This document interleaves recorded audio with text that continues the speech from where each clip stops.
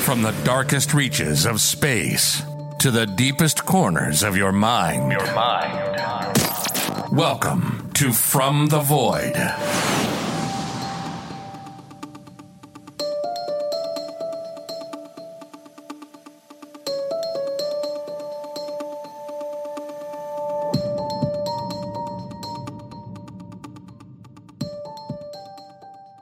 Welcome back to part 2 of my interview with journalist and author Tom Schroeder. If you haven't listened to part 1 yet, then pause and go back and listen to that first part first before listening to this episode.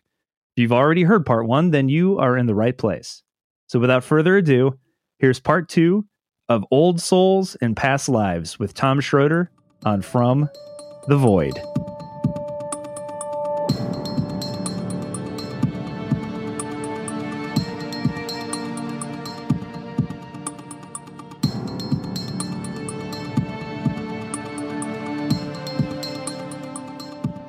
Yeah, what's remarkable is all of these stories involve young children. It's not adults. It's these young children who are having these recollections. And I think what's most interesting to me, and I think it's kind of what you allude to in the book that kind of convinced you that there might be some legitimacy to this, is that instances where these children are recounting specific things that are verifiable, especially now with the internet and things like that, we can verify some of the things that they're saying and confirm some of these things as true.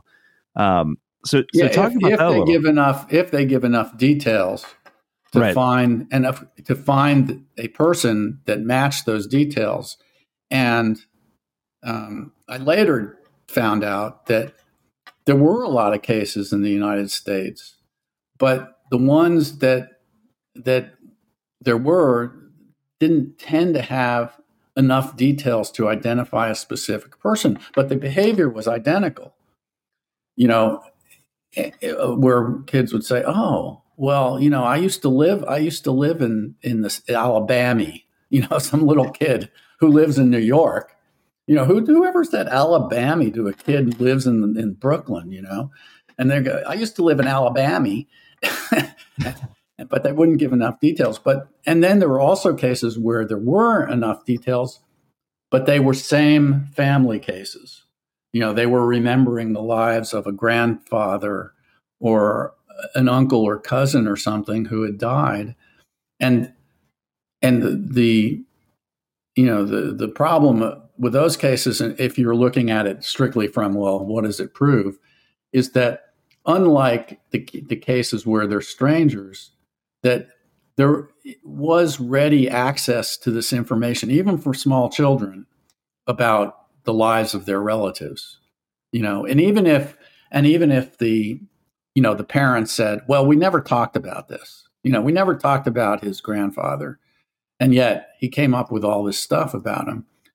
You think, well, did they really never talk about him? Maybe they did, or maybe they overheard a conversation or found an old photo album or something like that and started identifying it. So just as, even though the cases could seem identical emotionally, just in terms of, let's say you're trying to make this case in a court of law or something, it's alternative explanations are more plausible. Whereas some of these other cases where, they're strangers in completely different socioeconomic status, different towns, etc., and they have reasons to not want to believe it case, but then are convinced by the details, that's a lot harder to come up with an alternative explanation for.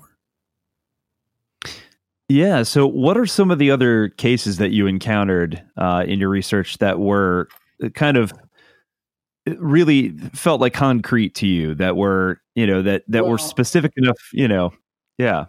And in India, I had just as I had gotten there, and, I had been traveling, for 48 hours or something. And we get to the hotel and I hadn't slept and I was just exhausted. And so I come in and Stevenson is sitting with his Indian colleague, this woman who named Satwan Pasricha, her name was, and she was an Indian psychologist who had started working with him on these cases. So anyway, they're sitting in the hotel dining room, and I go in just like ready to fall into bed, and she says, "Okay, we got to hurry up because we've got this case way out in the boonies, and it's a long drive."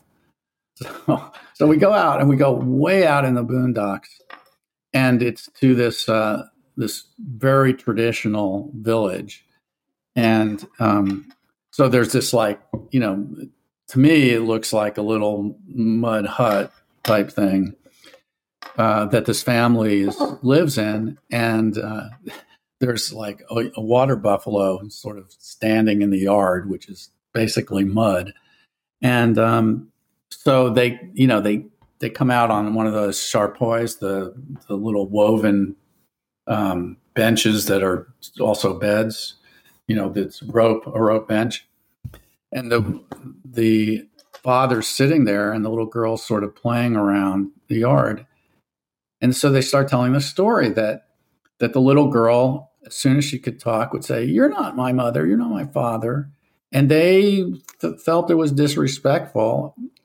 Either that and also uncomfortable and weird to them. And so they would like punish her for it. And they wouldn't talk about it. And so one day they said the milkman, and I'm thinking, oh, they have like somebody coming here bringing little cases of milk bottles with milk in them like they used to do in the old days here. I said, no, this is the guy who came to milk the water buffalo. They called him the milkman, and he was coming by, and she ran out of the house crying and saying, "Please, please take me to my family. These people," meaning her parents, "won't believe me. They won't, And so she starts saying, "And my father's name is, and my mother's name is, and they live in this village." And he was really taken aback by this, as you can imagine. And as it so happens, he knew a woman who was from that village. So he told her the story, and she says, "Well, there's a family I used to live near who had parents of that name, and their daughter got hit by a car and killed. And just about the same time that this little girl must have been born. And so this woman then goes back to her town, her village, and tells the family that there's this girl who says she's your daughter reborn. So they decide that the father is going to come with some of the other sort of leading men of the village to check this out without telling anybody, because they're skeptical. And so they all take a bus and they come out to this village and they walk up there and introduce themselves to the parents. And the little girl's name was Preeti, and Preeti was out playing with her sister somewhere. And so she comes back and all these people are sitting in this courtyard, and she gets real shy as she kind of comes through the gate. And then one of the men says, "Preeti, show us who your father is." And there are all these men sitting there. So she goes straight to the father of the girl and jumps up on his lap and puts her arms around his neck and says, "Daddy, take me home." And so then the family agrees to let her go visit. So they all take her to their village and they sort of get off at the bus stop. And then she just joyfully starts running and leads them down through all these little narrow alleys and everything right up to the house. And then she comes into we went there and started talking to them. So all the people are saying, this is what happened. So there are many witnesses to this. And says then she started sort of naming the family members by name. And then the girl who was killed was closest to her immediately next oldest sister. And so she says, but where is she? You know, let's say, I forget what her name was, but let's say it's Carmen. Where's Carmen? And she wasn't there. And so, because she had married and gone to live with her husband, you know, but she knew, you know, so that this is what they're telling us. And there are all these witnesses that say this is true. This is what happened. And you know, so we start. One thing that Priddy had said was that when she died, she had fallen from a great height. Was what she said. That's what she remembered about dying. And so we go to the we go to the village police station. I mean, calling it a police station doesn't really convey what it was. But anyway, it was this building out there. And so we ask about, you know, and so this accident had occurred maybe 7 years earlier. And so we ask, you know, if they have records of a fatal accident back then. So they point us to this closet, and there are all these bound volumes of, you know, like you've seen these big old-fashioned like hotel registers. You know, there's these big books where you just write in script on them. And so all these books, and they're not arranged by date or anything. And some of them are like falling on the floor, and they're all over the place. And so we start going through them and looking for the book that has the police reports from that year. And we finally find them. We're digging through it. And then we come across the, you know, the report of the accident. And of course, her saying that she fell from a great height was sort of weird because it was a car accident. You know, she was a pedestrian hit by a car. So that seemed like, well, that doesn't seem quite right, does it? I mean, why would she remember falling from a great height? So then we're reading through this thing, and we come across an entry that says witnesses said that when the car hit her, it threw her high in the air, and then she fell down and then died of her injuries. So that really stopped me because, you know, that might have been justification for saying fell from a great height. And so, you know, all this was, you know, so the more we got immersed in this case, you know, the more eerie stuff and connections started to work on you. And the thing is, they're just, and it was true what he said about how cases fell out of the trees. Because while we were there were people. In fact, we had a driver once who said, "Oh, well, you know, my cousin in this town, there's his neighbor, his son remembers." This was in Lebanon. My neighbor's son remembers being a fighter who was killed in the Civil War.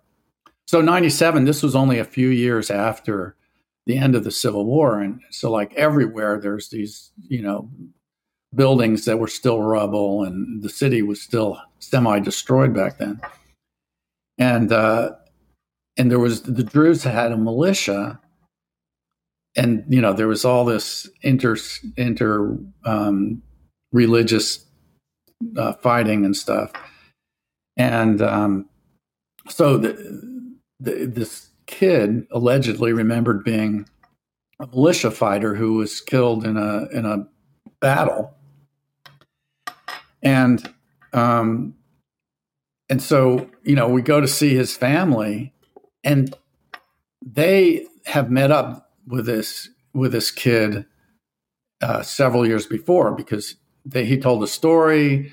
People recognize, you know, this is the way it works. People recognize the story, and they put it together with this guy this teenager, this 19-year-old, who had been killed he'd gone down to the bunker, you know, and was going to like fight with his buddies, and he got killed. And And so the family had accepted him as their lost son. And even to the point where he would, in a ceremonial occasion when another one of their family members died, this little boy fulfilled the role of the oldest son in the ceremonies because they had accepted him as a son. So that was another aspect of this, which is that people actually it became another kind of family relationship. If they met the family, they sometimes developed what would become a lifelong association with them. Even as, and another regularity among these cases was that kids would have these spontaneous memories when they were really, really young and really little, before they were really out in the world. But as they got out in the world, they sort of started forgetting it. So we asked this kid who was like 9 or 10 at the time that we saw him, which is beyond the age where often they stop talking about it on their own. But he was still connected with the family. And I said, well, I mean, do you still remember his life? And he says, well, I was him, but now I'm Fadi, So he was kind of accepting that, hey, you go on and you become somebody else.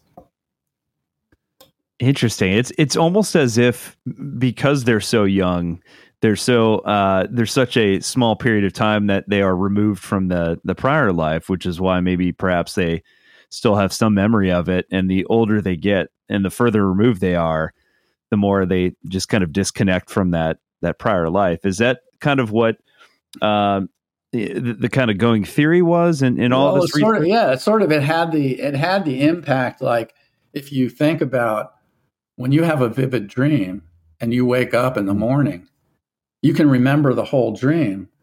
But if you then go get a cup of coffee and everything, I'm sure you've experienced this. Suddenly you can't remember the dream. And when you, at the time that you wake up, you thought, oh man, that dream was vivid.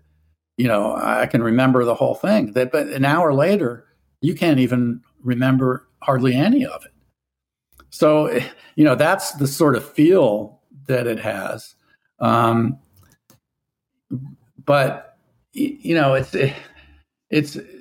but on the other hand, even though there are cases, a lot of these cases, and many more than I thought would be possible, it's still a tiny, tiny minority of most people.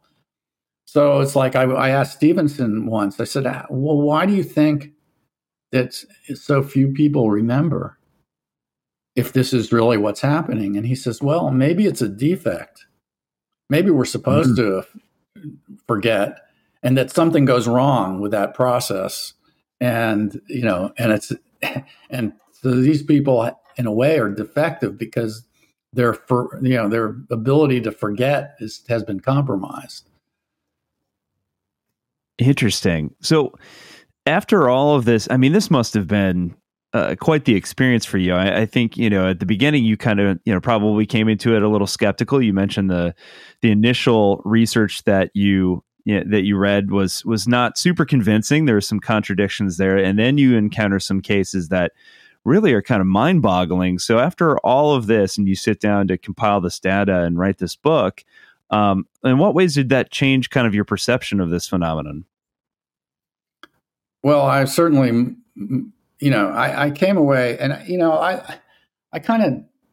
I'm very enamored of the scientific method. And the scientific method is that you make a hypothesis and then you can do experiments to sort of check out that hypothesis. And you never totally believe something. What you do is say, okay, here's the theory that fits the facts, but we don't have all the facts, and new facts might come and we'll have to adjust the theory.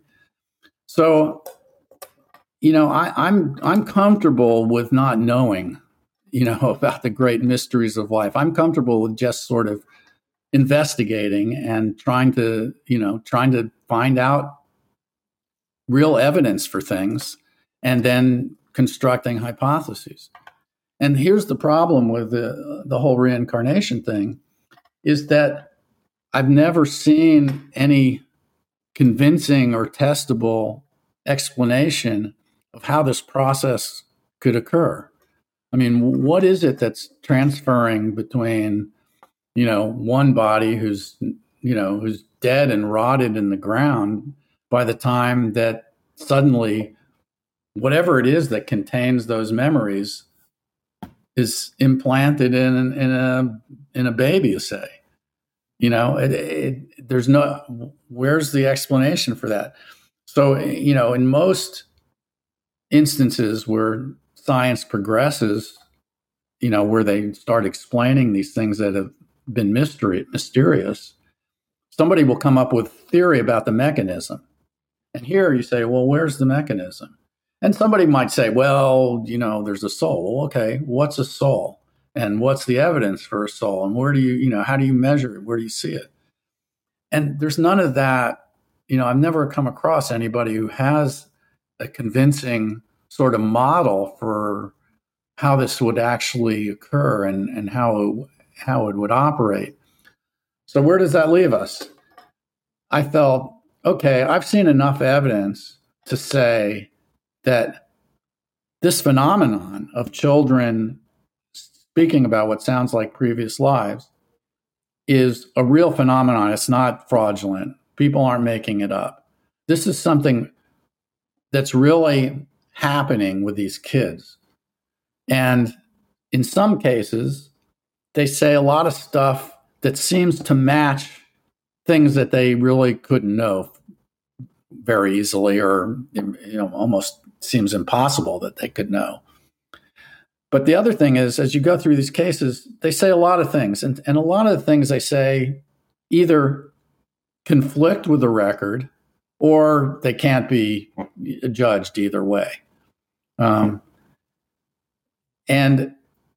so none of them are like 100% slam dunk. There's never been a kid who comes out and says, here's my name, this was my social security, number, and just reels off everything that was 100% accurate. So I just think there's room for, it's still mysterious to me. And even if we say, okay, these kids are being reincarnated, then you have the problem of, well, what does reincarnated really mean? What is it that we're really talking about here? What is it?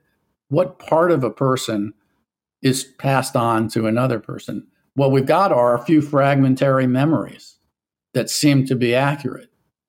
We often don't have skills or stuff. And of course, there's a whole other category, and Stevenson did a 2-volume work on this, where people have body marks or scars or birthmarks that seem to, and they remember a previous life where a person was injured in such a way that matches their birthmarks. Like somebody was shot through the jaw and they have a birthmark on one cheek and a birthmark on the other where there's an exit, where the exit wound would have been. Things like that. He has scores and scores of cases with, photographs and medical records and things like that. So, yeah, I think that there's definitely something going on here that we don't have a good explanation for. And I do not believe that it's just something that's completely phony or that's totally made up or just easily explained, like a lot of the skeptics say. They say, oh, they're just making it up to get attention or whatever. The parents are feeding them information, blah, blah, blah, blah, blah. Well, I would say I'm 100% sure that that's not the explanation. And that's, and otherwise I'm comfortable with not knowing. I don't feel like I have to know the complete answer. I would like to know more. And that's the other thing is that, research on this is continuing, but other than collecting cases, how else do you advance this? And that's the other problem with it is that, the way science advances is, you learn enough about something so that you can think of an experiment to do that would sort of identify the mechanism. And I just don't see that happening here. Yeah, that's incredibly difficult, because if you're talking about an aspect of consciousness that is outside of just the brain, then it would require something along the lines of an experiment that is beyond just brain scans or things that we have at our disposal currently. It's something that, is almost unmeasurable. So it becomes very difficult. Yeah, and that's another interesting issue, is that, another thing skeptics will say is, well, we know for a fact that personality is associated with the gray matter of the brain, and that brain injuries change personality, and that when people die and their brain disintegrates, then why would we think that the personality persists when we know for sure that, if you take away part of the brain, you take away part of the personality, or you take part of the memory. So that seems to suggest that the memory exists in the brain, and that the physical brain is the memory and is the personality, or gives rise to it. And then the counter argument to that is, well, if you smash a radio, you won't hear the music anymore. But that doesn't mean the radio waves aren't still there. The radio was the mechanism for sensing the radio waves and making them audible. So, maybe the brain is a mechanism for sensing whatever it is that a person is and making it manifest. Yeah, that's a really good argument. So, any final thoughts on what you learned through this entire experiment? Any final thoughts on kind of what you hope people glean from the book? Well, for one thing, I would hope that people appreciate the life and work of Dr. Ian Stevenson, because he was this courageous guy who, at great personal cost, pursued something that people sort of laughed at him and ridiculed him for pursuing, and that this is a legitimate field of research, and these cases are legitimate puzzles. And I also think that it should remind people that we understand far less about this crazy, mysterious universe we live in than we often tell ourselves that we do. And there are many other things like this that are, that should be taken seriously and shouldn't be just dismissed just because they don't currently fit our understanding of how things work. So before I let you go, where can people keep up on top of what you're up to and find your work? Sure. I have a website that's my name, tomschroeder.com. And that's TOMSHRODER. And of course, my books are on easily found on the internet, on Amazon and other book places. And the name of this book we're talking about is Old Souls. I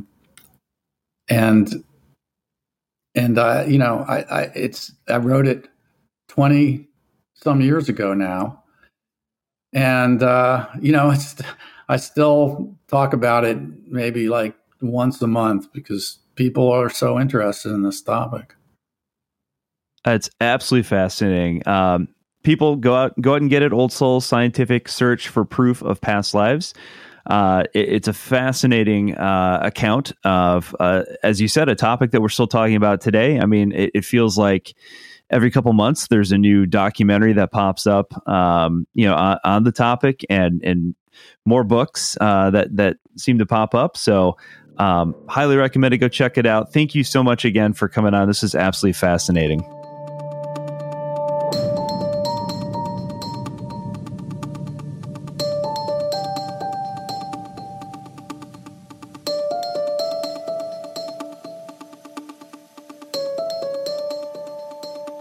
What are we to make of these cases where children seem to recall a time where they lived another life?